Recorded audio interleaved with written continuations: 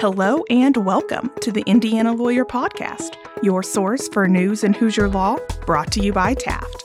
I'm Olivia Covington, Indiana Lawyer Editor and your host for this week. Thanks for joining us.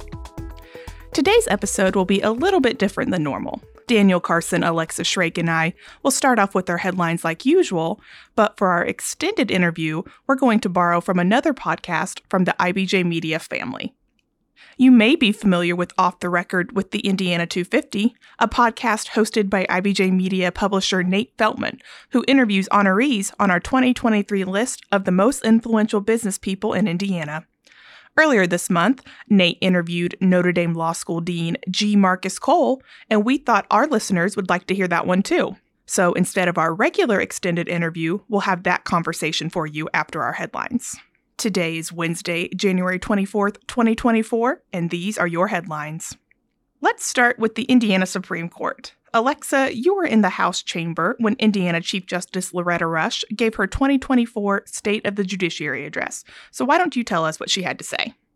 Rush delivered her 10th State of the Judiciary address to lawmakers and the governor during the first week of the legislative session. This year's theme was Indiana Courts' Return on Investment, and she highlighted ways legislative funding has fueled the work of the judicial branch. Her address focused on behavioral health needs, family recovery courts, and court technology. She specifically highlighted work being done in Floyd, Vigo, and Marion counties. In Floyd County, local leaders, including a local judge, created their own mental health summit after being inspired by the 2022 statewide mental health summit. In Vigo County, Rush spotlighted the work of the local family recovery court in supporting a man who was ultimately able to obtain his GED and driver's license and reunite with his children.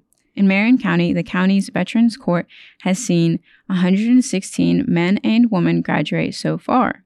Rush highlighted one graduate of the Veterans Court who now serves as a mentor to those in the program and runs a sobriety support group, as well as serving on the board of directors of a national association and reconnecting with his son.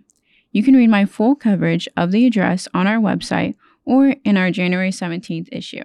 Rush also mentioned something special the justices are doing for lawmakers. So what was that? It's called Night Court for Legislators, and it will feature an oral argument and a chance for legislators to come see the High Court in action. The justices will hear oral arguments in their courtroom like normal on February 19th, but the case will be heard at 5:15 p.m. During her State of the Judiciary address, Rush told lawmakers, quote, "Attending this oral argument will give each of you a front row seat to how our court considers cases interpreting the laws enacted in these chambers." The case being heard for oral argument involves a parole-related search of an apartment where the state had seized more than $11,000. A relative of the person who lived in the apartment claims the money was hers and that she had given it to her nephew to hold. The Court of Appeals of Indiana affirmed the Marion Superior Court's decision that the money was subject to forfeiture. The High Court will be looking at whether the state can seize cash found during the search of a home of a person on parole without first proving it was connected to a crime. I'll be there to cover the arguments and provide coverage of the Night Court program. Thanks, Alexa. We'll come back to you in a bit, but Daniel, why don't you tell us about what's going on with the federal courts? A judge who broke ground as the first woman to serve on the Seventh Circuit Court of Appeals has announced she will be taking senior status, creating a new vacancy for the federal appellate court. Judge Ilana Rovner informed President Joe Biden in a January 12th letter of her intent, according to Reuters. According to the Seventh Circuit, Rovner was nominated by former President George H.W. Bush on July 2, 1992, to a seat vacated by Harlington Wood Jr. She was confirmed by the U.S. Senate and received her commission in August 1992. She had also served as a judge on the U.S. District Court for the Northern District of Illinois from 1984 to 1992. Less than a week after Rovner's announcement, Indiana's judicial nominees to the Seventh Circuit and the U.S. District Court for the Northern District of Indiana received favorable votes from the U.S. Senate Judiciary Committee. Indiana Northern District Court Magistrate Judge Joshua P. Kolar, St. Joseph Superior Judge Crystal C. Briscoe, and Elkhart Superior Judge Gretchen S. Lund are now in line for votes from the full Senate after their nominations advance through the committee. Without discussion, Kolar advanced with a 16-5 vote, Briscoe with a 14-7 vote, and Lund with a 21 vote at the committee's executive business meeting on January 18th. All three nominees and a slew of others were formally renominated by the Biden administration after Senate Republicans returned their names to the White House on December 20th. Speaking of the Indiana Northern District Court, Judge Philip Simon handed down a major ruling this month upholding the process for selecting Superior Court judges in Lake County. Those judges are appointed through a merit selection process that involves a judicial nominating commission and the governor, rather than through judicial elections. The merit selection process is only used in Lake, St. Joseph, and Marion counties, which are also the counties with the state's highest minority populations according to census data. Allen County also uses merit selection, but only when there's a vacancy to fill. Otherwise, all other Indiana counties elect their Superior Court judges. Plaintiffs including the city of Hammond, its Democratic Mayor Tom McDermott, a local voter, and Indiana State Senator Lonnie Randolph, also a Democrat, sued the state, alleging the merit selection process violates the Voting Rights Act because voters in high minority populations don't have the same right to elect their judges that voters in lower minority populations do. Simon ultimately rejected that argument by citing to a Seventh Circuit case out of Chicago, Quinn v. Illinois. But Simon made clear that he was not happy with his decision. He wrote, quote, "Whether appointing Superior Court judges is a better system than electing them is neither here nor there for present purposes. The question instead is whether under the VRA, the General Assembly can withhold the right to vote for a state judicial office in counties with a high percentage of black voters while conferring the right in counties with overwhelmingly white voters," end quote. If he had his way, Simon said he would rely on a 2021 case from the U.S. Supreme Court to answer that question with a no. However, he said the Quinn ruling from the Seventh Circuit is the controlling case here. Quote, "Because Quinn stands in the way, summary judgment will be granted in favor of the defendants," end quote. But the courts aren't the only place the defendants are trying to change Lake County to judicial elections. Senator Randolph this year filed Senate Bill 25, which would require Lake Superior Court judges to be elected. That bill has been assigned to the Senate Elections Committee, but a hearing hasn't been set. One other note from the State House, a bill that would allow statewide elected officials to carry a handgun on the Capitol complex is moving forward. The bill, Senate Bill 14, would allow the Indiana Attorney General, Secretary of State, State Comptroller, and Treasurer of State to carry a handgun at the State House or the adjacent Indiana government centers as long as they have a handgun license. The bill was also amended to extend that right to the staffs of those 4 statewide office holders. Indiana lawmakers and their staffs already have the right to carry on the Capitol complex, and State Treasurer Dan Elliott told members of the Senate Corrections and Criminal Law Committee that he and the other statewide elected office holders want the same right. The bill's author, Republican Senator Jim Tomes, told committee members that the legislation is needed because Indianapolis is a dangerous city, so elected officials need to be able to protect themselves. That drew a fiery response from Senate Minority Leader Greg Taylor, who said it burns him to his core to hear people use Indianapolis as an example of city violence and the need for guns. A bigger problem for lawmakers of both parties was exactly how many people would be covered under the bill, given that both elected officials and their staffs would be given the right to carry. That number wasn't known at the time of the committee meeting, which ultimately led Democratic Senator Rodney Pohl to vote against the measure. Taylor also voted no. But Senate Bill 14 passed the committee and is now headed to the full Senate. A second reading hearing on the bill hadn't been set at the time we recorded this. Okay, one more piece of court news. Daniel, why don't you tell us about the ruling from the Southern District of Indiana regarding driver's licenses? On January 11th, the Indiana Southern District Court granted a preliminary injunction that allows residents who live in the state under federal humanitarian protections access to Indiana driver's licenses or identification cards. The American Civil Liberties Union of Indiana filed the lawsuit along with the National Immigration Law Center in August of last year on the behalf of 5 Indiana residents from Haiti who work under the federal protections and wanted to get an Indiana driver's license or identification card. The complaint challenged House Enrolled Act 1050, which created a pathway for individuals on humanitarian parole to obtain Indiana driver's licenses or identification cards, but only if they were from Ukraine.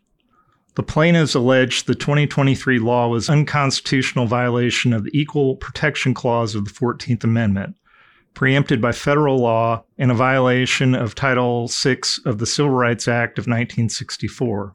When looking at the balance of harms, the district court found that not issuing an injunction risked the imposition of significant harm on humanitarian parolees by depriving them of the privileges associated with having a driver's license, identification cards, and vehicle titles. Quote, in sum, the court determines that the balance of equities weighs heavily in favor of granting an injunction for the Haitian humanitarian parolees. An injunction prohibiting the implementation of the offending language will impose minimal, if any, additional harm or burdens on the commissioner concerning their credentialing efforts, end quote. Chief Judge Tanya Walton Pratt wrote for the district court. Thanks, Daniel. And now, Alexa, as promised, we'll come back to you to tell us about a story you're working on for our next print issue. I'm taking a look at the competency exam used on defendants as well as House Bill 1238. The proposed legislation would allow a court to dismiss criminal charges without prejudice if the defendant has a certain diagnosis and is charged with a misdemeanor or a level 6 felony. You can find that story in our January 31st print issue. Thanks, Alexa. Okay, that'll do it for this week's headlines. As always, if you want more legal news, check us out at theindianalawyer.com. Stick around after our sponsor break to hear this week's special extended interview between Nate Feltman and Marcus Cole.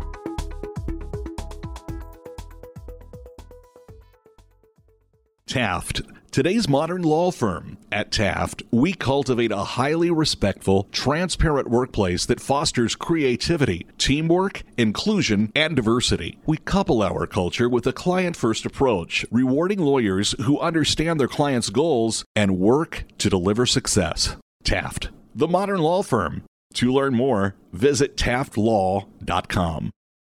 Welcome back to the January 24th, 2024 episode of the Indiana Lawyer Podcast.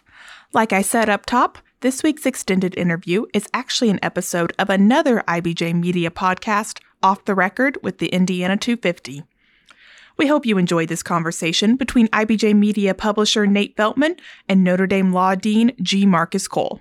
One note, this conversation runs longer than our usual extended interviews, so you'll need some extra time to listen. Enjoy it, and we'll talk to you again on February 7th. I've always believed that the ability to practice law isn't just power, it's a superpower, because you can change the lives of people in the same way that a superhero can in fiction. You can do it in real life.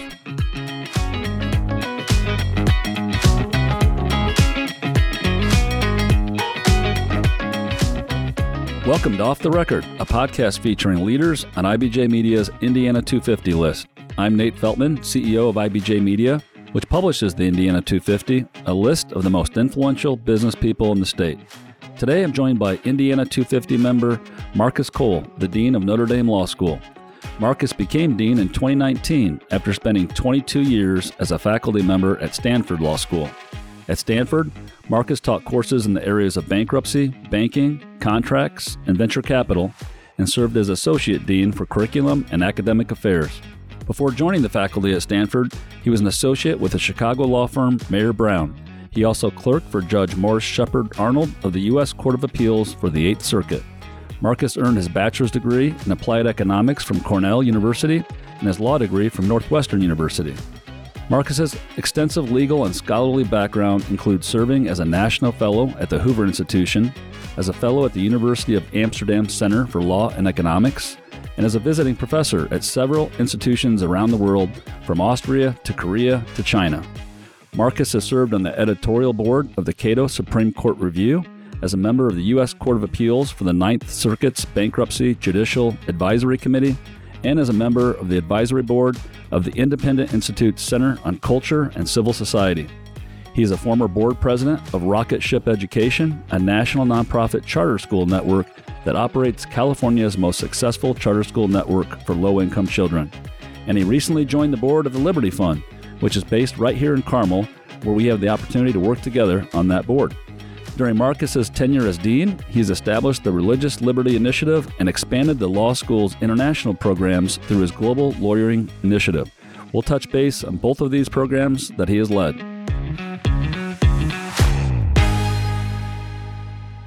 Marcus, welcome to Off the Record Podcast. Thanks so much for being here today. Well, thanks so much for having me. I'm really honored to be here. I'd like to start, Marcus, a little bit talking about your early years. You're the son of immigrants with your mother, a native of the Netherlands, and your father, a native of Sierra Leone, and you grew up in Pittsburgh. Can you talk about growing up in Pittsburgh and the influence your parents had on you and maybe your decision to pursue a law career? Pittsburgh was a really interesting place to grow up. I grew up in a relatively poor family in the Terrace Village housing projects of Pittsburgh's Hill District. If you're familiar with the playwright August Wilson grew up in the same neighborhood, and all of his plays take place in my neighborhood, the Hill District. And it was an interesting place to grow up. It really influenced a lot of my current thinking about poverty and law. But I grew up in a really strong family. It was a Catholic family. We were very Catholic.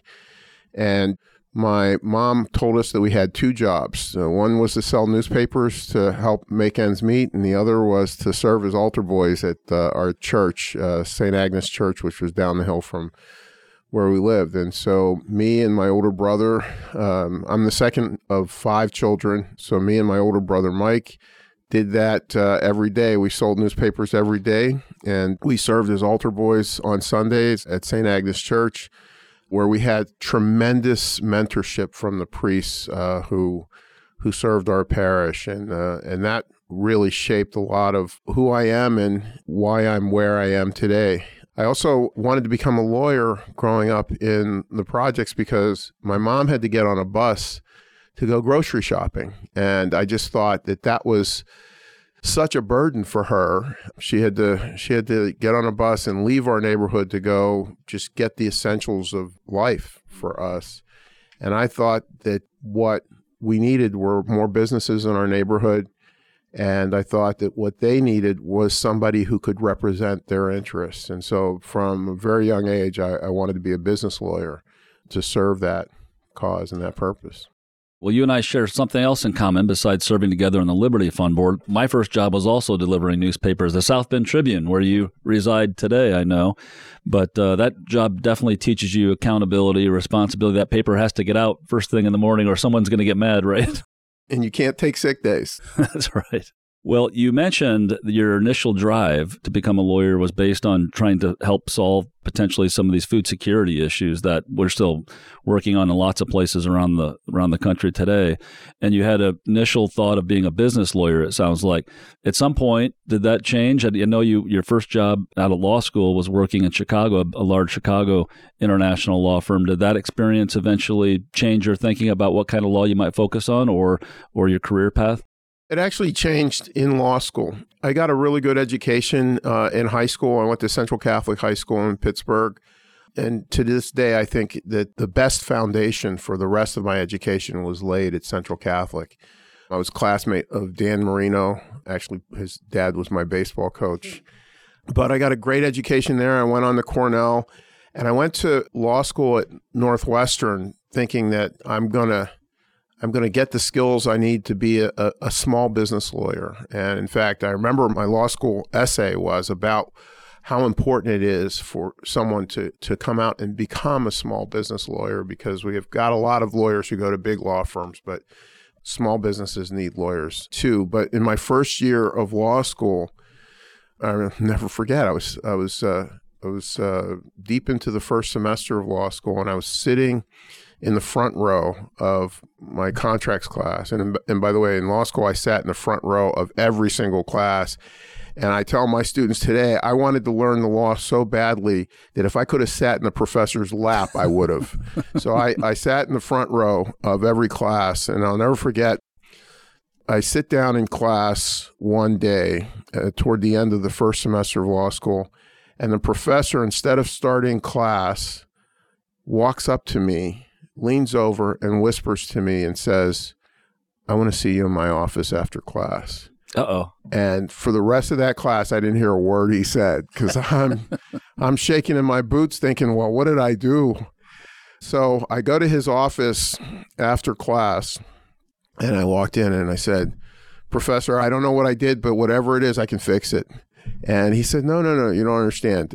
I just wanted to talk to you about what your plans are for after law school. And I said, well, this is just the first semester of law school. He said, I know, but you actually have the potential to become a law professor.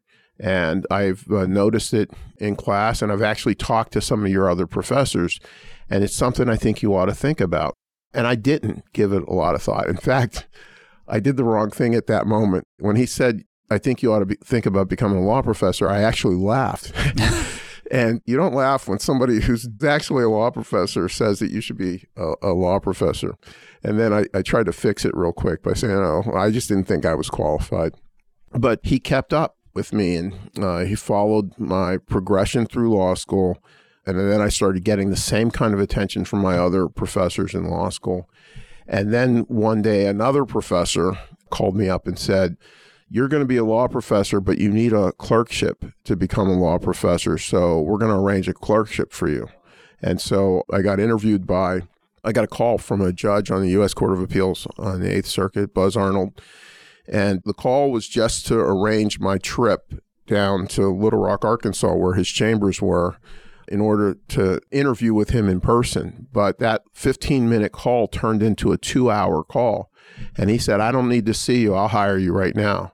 So I said, well, I'd still like to come down and visit. So I did that. And I realized that I'm going to do this clerkship thing, whether I want to or not, because I didn't know anything about clerking and I didn't know what it involved.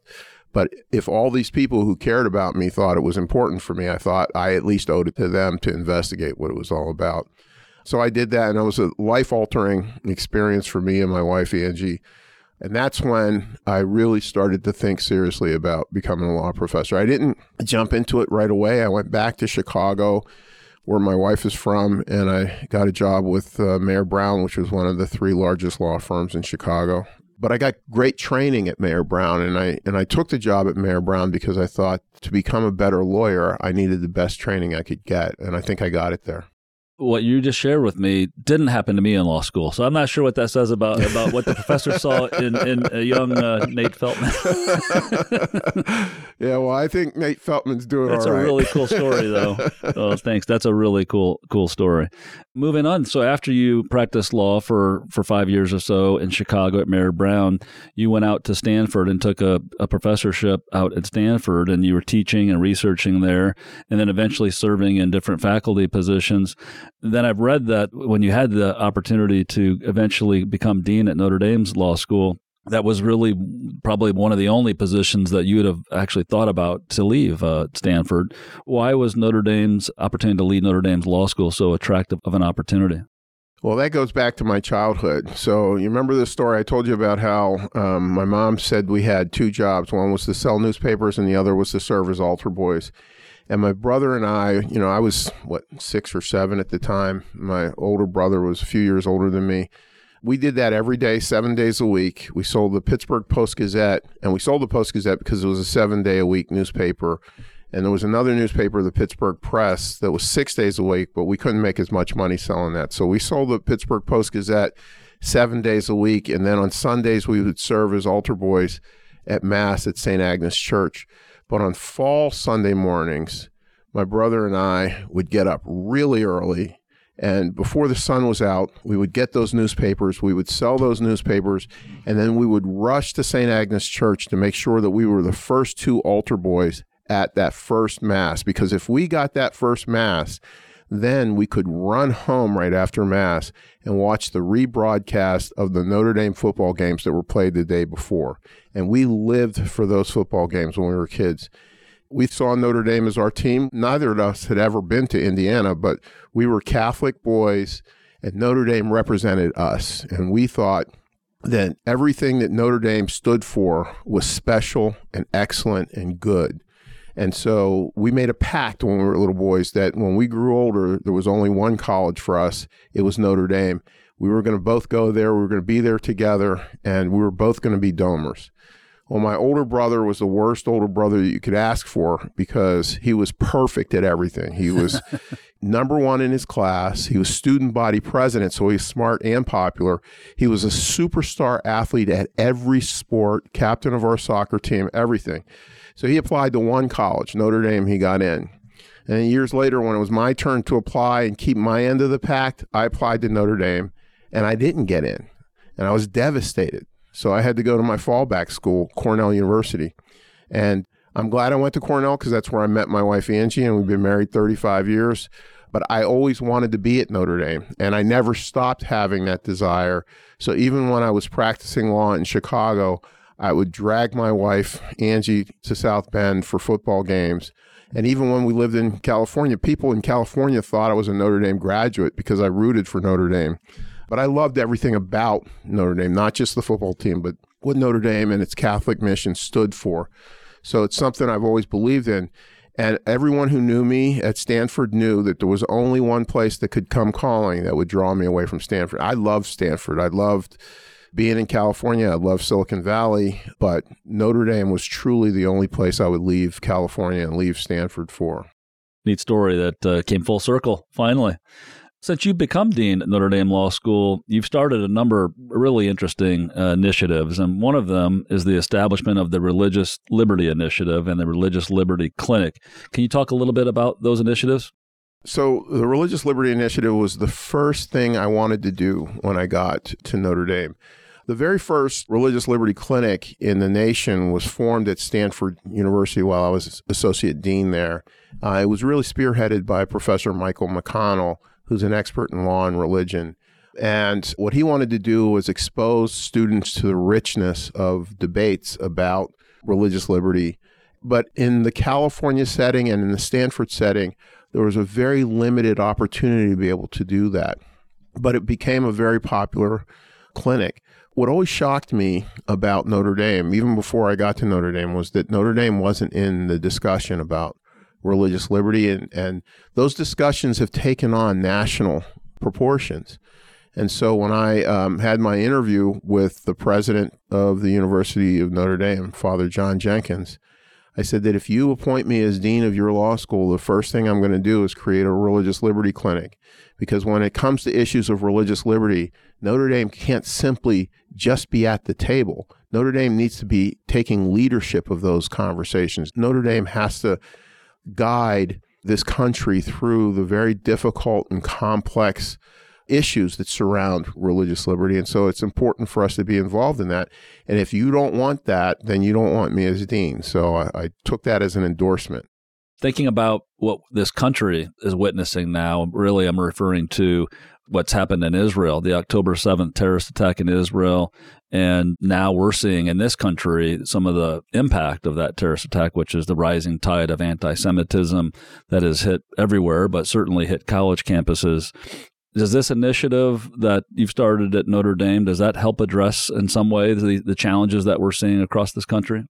Absolutely. So one of the things that we did right after the October 7th terrorist attack in Israel was that we organized a seminar on anti-Semitism and the rise of anti-Semitism in the United States and on college campuses. And so we got experts on anti-Semitism to come to Notre Dame's Religious Liberty Initiative to talk about the rise of anti-Semitism. And when we announced this in broadcast that we were going to do this, I got a lot of hate mail from all over the country and from across the United States over the fact that we were going to have a conversation about anti-Semitism. I think we're still the only school that I know of that's had a very public discussion about anti-Semitism. And this hate mail was largely from people who saw us as choosing sides in the war in the Middle East. And so I introduced the session by saying, look, first of all, to associate a discussion about anti-Semitism with the Israeli government and with Israeli politics is another form of anti-Semitism. Anti-Semitism, hatred of Jews, can't be turned into a discussion of the politics of the state of Israel. Those are two separate things. And we can have a discussion about the rise of anti-Semitism without having to draw in a discussion about the policies of of the Israeli government. To do so is a heinous form of anti-Semitism itself. And second, it's not a debate. There are not two sides to anti-Semitism in the same way there aren't two sides to racism. Yeah, there was no discussion about whether it was proper to murder George Floyd or whether it's proper to murder black people in the wake of the George Floyd murder. In the same token, it's not proper discussion to talk about killing Jews by virtue of the fact that they're Jews. And so finally, I said that just because we're having a conversation about anti-Semitism doesn't mean we don't care about other forms of hatred and other forms of prejudice. To suggest that every time we talk about anti-Semitism that we also have to talk about other forms of hatred is itself a form of anti-Semitism. And we got no hate mail after that. I think people understood that we can have a conversation about the rise of hate without having to have a conversation about political issues. Well, this delves into another topic I wanted to touch base with you on, which is free speech on college campuses. And I know you've been very purposeful about inviting well-known leaders, politicians, Supreme Court justices of all persuasions and political views to speak at Notre Dame and to hold conversations on campus. Can you talk about some of the leaders that you have had on campus and your purpose for inviting them? I'm very privileged and honored to say that I've now had over half of the Supreme Court visit us at Notre Dame. And I think it's really important, especially for law students, to hear from and be up close and be able to ask questions of our nation's leaders, especially our elected officials and judges and lawyers. Very early on in my tenure as dean in the fall of 2019, we had a panel discussion with three senators, Senators Chris Coons of Delaware, Senator Joe Donnelly of Indiana, and former Senator Jeff Flake from Arizona. And the conversation was about bipartisanship in the age of Donald Trump. And I got a bunch of hate mail about how can you have enemies of our president on your campus and why are you giving him voice? And then 2 weeks later, we had the Attorney General of the United States, William Barr, come to speak at Notre Dame. And I got even more hate mail. So I issued a statement saying that free speech is critical, especially at a university and especially at a Catholic university. And that as long as what they say is within the bounds of the law, they are going to be free to speak. We do not cancel speakers at Notre Dame. And if you have an opposing view, if you're a student group that has an opposing view, you are free to both come and ask questions of the speaker, and you can also invite other speakers to your own event to have opposing views. And that's the policy that we have at Notre Dame. We do not have cancel culture at Notre Dame. And I think that that not only translates to the speakers that we bring in, but also in the classroom. I tell students on day one that as a Catholic school, they are to recognize the human dignity of the person sitting next to them, because that's what God calls us to do. We are all created in the likeness and image of God. Even if you disagree with that person, you have to recognize that that person is created in the likeness and image of God, and you're going to treat them that way. And furthermore, this is the start of your professional reputation. You're no longer an undergraduate, and you're not even in graduate school. You're in professional school. And so everything you do at this point and the way you treat people is going to be remembered, and it's going to be a reflection upon you as a professional. And so you should treat people with dignity. I love this quote that I saw of yours, and it's referencing kind of the topic we're on. And you wrote that you will tell students from time to time, quote, "You have every right to be offended by what someone says, but you do not have a right to not be offended." And that to me sounded like the definition of free speech and being tolerant of others. And we don't see that. We don't see that at every campus today, that viewpoint, of course. I think you've already described a little bit how Notre Dame is different in that regard, but maybe talk a little bit about that philosophy and how you're implementing it at the law school at Notre Dame. Yeah, the only way you can be offended by something someone says is if they've had the opportunity to say it. You don't have a right to prevent them from saying it. You don't have a right to prevent others from hearing them say it. And so at Notre Dame, and I tell everyone I can only control what's in front of me. At Notre Dame, at least, we do not prevent speakers from speaking. We don't cancel them. We treat positions, even positions that we may disagree with, as legitimate positions that are worthy of respect and worthy of respectful debate. And that's the only way that they're going to be treated on a true university campus. And the way you address offensive speech or wrong speech is with speech.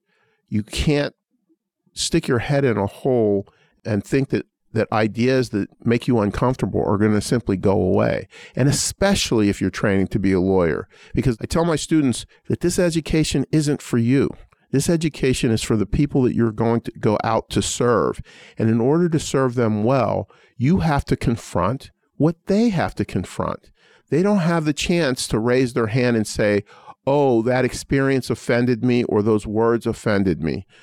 You cannot make the first time that you hear an offensive word or offensive ideas when you go to represent someone who has been hit with those offensive words and offensive ideas. You need to confront them now so that you are prepared to serve them when you go out into the world. This reminds me of another quote that I saw that's along those lines, that you said that a law student who is afraid of ideas or words is like a medical student who's afraid of the sight of blood. I thought that was a great quote, and that's kind of what you're saying now. Yeah, that's exactly right. Law students have to be prepared to deal with ideas, even uncomfortable ones, even offensive ones, to be good representatives when they're practicing law or whatever they're doing within the legal profession. Well, I know you're a big believer in the power of the legal profession. You already have articulated power to make the world a better place. And I read that you've told Notre Dame grads that they have a chance to be a different kind of lawyer. How does that tie into your hope that lawyers can make a big impact and a positive impact in the world, especially Notre Dame graduates? So I've always believed, even when I was a small boy dreaming of being a lawyer, I've always believed that the ability to practice law isn't just power, it's a superpower, because you can change the lives of people in the same way that a superhero can in fiction. You can do it in real life. And so I've always believed that lawyers are special, but I believe that Notre Dame lawyers are even better equipped to change the lives of people for the better, because we treat the whole person both in the classroom and in casual conversation and in our entire environment, including the spiritual person. We tell our students that you are not simply a brain that leaves your faith or your lack of faith aside when you enter the classroom, that human beings are people who have a conscience and they have beliefs. And sometimes those beliefs are faith in God. And you don't have to have a faith in God when you come to Notre Dame.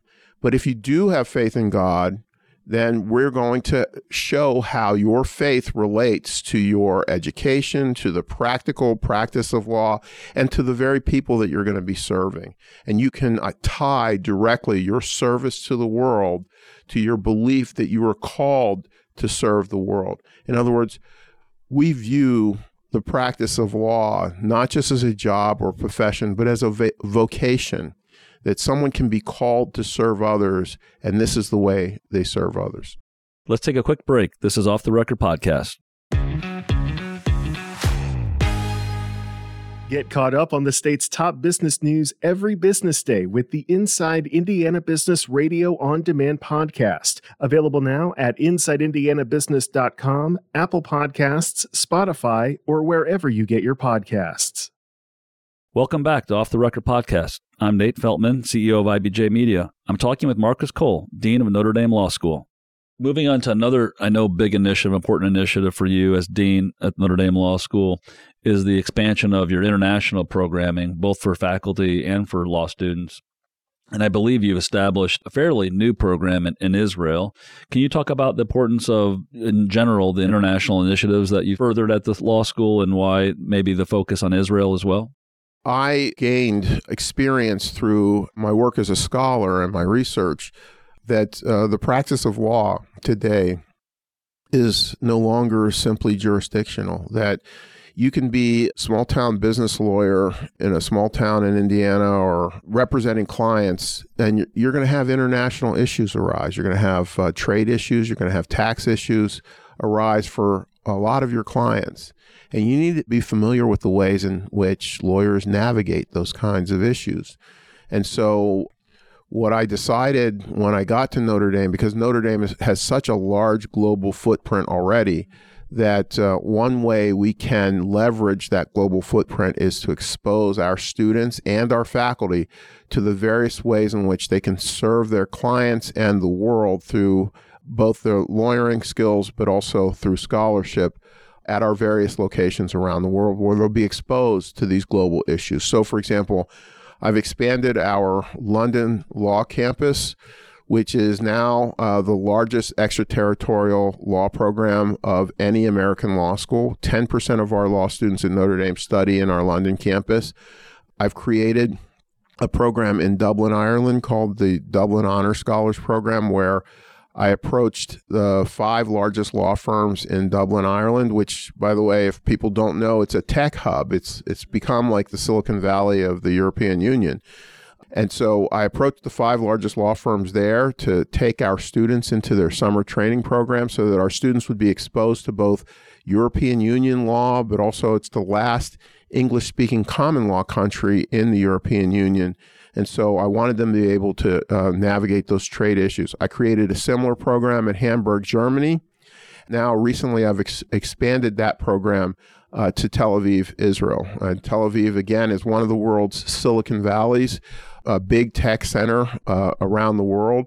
And we have a partnership with Tel Aviv University's Faculty of Law, where we exchange students, exchange faculty, and also have placements for Notre Dame law students with Israeli tech firms. I didn't at first realize the connection. That all makes sense. Tel Aviv being a hub of technology development in the Middle East. And of course, as you mentioned, Ireland being a center for Europe. Are you teaching venture capital courses? What does some of the coursework look like in both of those places? So we have a course on venture capital and capital markets being taught both full-time in London, but also over a spring break, what we call a mini course that we conduct in various places. We also have a course on natural resources law in the north of England, in the Lake District, studying the UK's electrical deregulation program. In Ireland, intellectual property law is very big, as well as data privacy. We have a student placed with the data privacy minister of Ireland. In Israel, it's mostly focused on technology law, but we're also exploring the expansion of our law and religion program there as well. Well, going globally coming back to Indiana a little bit, you've now lived in Indiana for about 4 years or so after spending 22 in California. And so you have a little bit of a feel how Indiana compares to California. And of course, you've traveled all over the country and all over the world. But we're always trying to learn something about experiences of our Indiana 250 guests. And in that vein, what is one big idea to make Indiana a better place, maybe to live or start a business or to grow an existing business? Any thoughts or tidbits you could share from your experiences? I think that the rest of the world has a lot to learn from Indiana. We absolutely love Indiana, and we wouldn't move back to California for anything at this point. We love California, but if you open up the newspaper any day, you know that California has a lot of problems that Indiana doesn't have. And I think Indiana's on the right track. It has an attractive tax system. It's a beautiful landscape. I mean, I live in northern Indiana. We've driven around the whole state of Indiana, but we just love the natural beauty of this state. Housing is affordable here. And that's decreasingly true for much of the country. But to be in a beautiful place like Indiana with affordable housing, it's a pretty special place. And I'm not sure that it has much to learn from the rest of the world. A lot of people in central Indiana or southern part of the state don't realize that we have beaches in Indiana. They're up on Lake Michigan. So it is special. It's where I grew up. I grew up in the South Bend, Mishawaka area, so I can relate. Well, Marcus, we've made it to Off the Record Speed Round, and that's where you give me, as best you can, quick answers to a series of questions. Okay, favorite movie? I have to say there were 4 favorite movies, and I wish I could narrow it down to one, but Casablanca, my wife and I watch it every year on New Year's Eve. That's how we spend our New Year's Eve for the last 35 years. A Man for All Seasons, the story of St. Thomas More, special to me. Lawrence of Arabia, I think, is just a masterpiece film. And then probably, if I had to narrow it down to one, Elf. Elf nice. is just That is a work of genius. My kids will tell you I know every single line from all 4 of those movies, and I quote them interchangeably. That's awesome. Favorite place to vacation? It has to be Amsterdam. We lived in Amsterdam. We go there every year for our anniversary, and I find it such a peaceful, relaxing place to go. Favorite musical artist? So this is a hard one, too. I can't narrow it down to one. I think that Ahmad Jamal, who I finally got to see in person when he was 93 years old in San Francisco last year or the year before, who just recently passed away. Ahmad Jamal, I think, is the greatest jazz pianist of all time. Just mesmerized by his music. But I also think that Sir George Solti, as the music director of the Chicago Symphony Orchestra back when I lived in Chicago, and their recording of Handel's Messiah is one of the most beautiful things I've ever heard. And then a third favorite musical artist would be Sir Neville Mariner and the Academy of St. Martin in the Fields. So you can tell I'm a jazz and classical music fan. What is the first thing you do in the morning? That's easy. Very first thing I do, even before I get out of bed, is I read the gospel. So the Catholic Church breaks every day of the year into separate gospel readings for that day. And so before I even get out of bed, I read the gospel reading for that day. And then I also have, there's a Jesuit prayer website that I go to where they'll have a different prayer every day. And so I'll say that prayer. And then the very second thing I do, and my wife will tell you it's just religious for me, is I make the bed. Title of the last book you read? Finding Messiah. And it's a really interesting book by a woman who was originally studying to get a PhD in theology at Yale. And then she was going to go to law school. And at the last minute changed her mind. Instead of going to law school, she went and got a degree in theology, a PhD. She grew up Jewish, converted to Christianity, and now lives fully Jewish and fully as a Christian. She is what we refer to these days as a Messianic Jew. And it's really fascinating the way she weaves her daily Jewish experience with her daily experience as a Christian. And her research was all about the early Christian church and how it was fully Jewish and fully Christian in the same way that she is. And it's basically an argument for how Christians should embrace Judaism. And so it's fascinating. I recommend it to everyone. What food can you not live without? I don't think that there is a food that I can't live without. I like everything. I like trying everything. I love wild game, though. I'm a big fan of anything wild. Michael Jordan or LeBron James? So this is really easy. So I'm a dyed-in-the-wool Chicago Bulls fan. I got to see Michael Jordan all throughout the glory years, up close and personal. And I just think that there's no comparison. You might make comparisons with others like Djokovic or Giannis, but LeBron James, as great as he is, and I acknowledge that he's great, he's no Michael Jordan. Best advice you ever received? The best advice I ever received was from my judge, Morris Shepard Arnold. Buzz Arnold said to me one day, we had an ice storm in Little Rock, Arkansas, and no one else made it into chambers except for me and him. And so he said, congratulations. I said, why? He said, you've won. And I said, I've won what? He said, Marcus, the key to success in life is just showing up, because so many people don't even do that. And I've never forgotten that.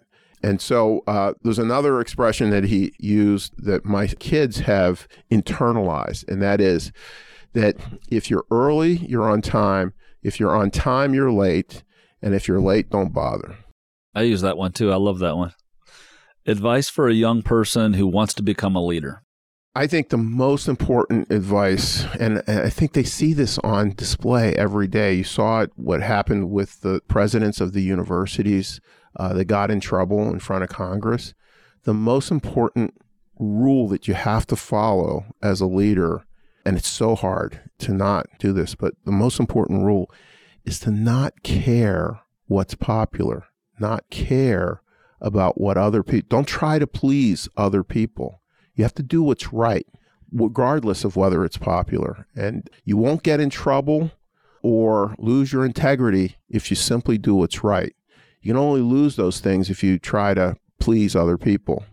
Last question. When is Notre Dame football going to win another national championship? I think it's going to be very soon. I'm looking for next year, actually. I think the college football playoffs expansion to 12 teams, you have to include Notre Dame in that mix because we're going to be perennially in the conversation.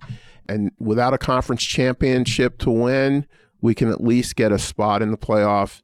And I have a lot of confidence in the other Marcus on campus, Marcus Freeman, the head coach of Notre Dame football, and I believe that he's going to have his name on one of those gates on the stadium soon. Marcus, thank you so much for joining me on the Indiana 250 Off the Record podcast. We're thrilled to have you living in Indiana and making incredible contributions in our state and around the world. Thank you, Marcus. Thank you for having me. It's a tremendous honor. Thanks to Notre Dame Law School Dean Marcus Cole for our conversation today. To learn more about other leaders on IBJ Media's Indiana 250 list, go to indiana250.com and look for a Page 2 feature each week in IBJ. We'll be back with a new Indiana 250 Off the Record conversation soon.